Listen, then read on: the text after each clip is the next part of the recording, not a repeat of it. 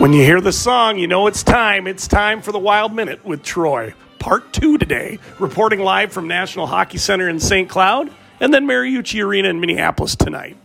Well, last night I headed up to St. Cloud and returned to my alma mater to scout for the Wild, take the boys and my dad to the hockey game, to see St. Cloud State and Colorado College.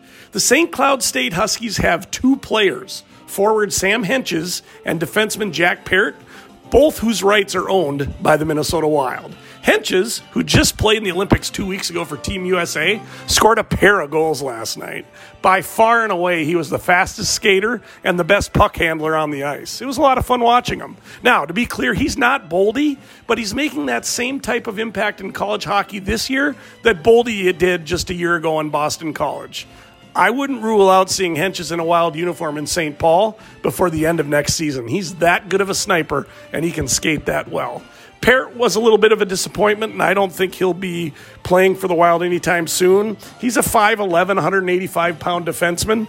The Wild have plenty of those, so we'll keep an eye on him. He probably will be in Des Moines sometime.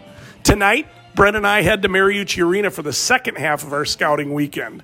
24 players on the ice tonight between Wisconsin and the Gophers have their rights owned by the NHL. However, the player we'll be watching is junior Ben Meyers. 23-year-old, played a bunch of junior hockey before joining the Gophers, had a hat trick last night, and Russo predicts Ben Meyers will be playing for the Wild in the playoffs in 6 to 7 weeks. We look forward to seeing him tonight.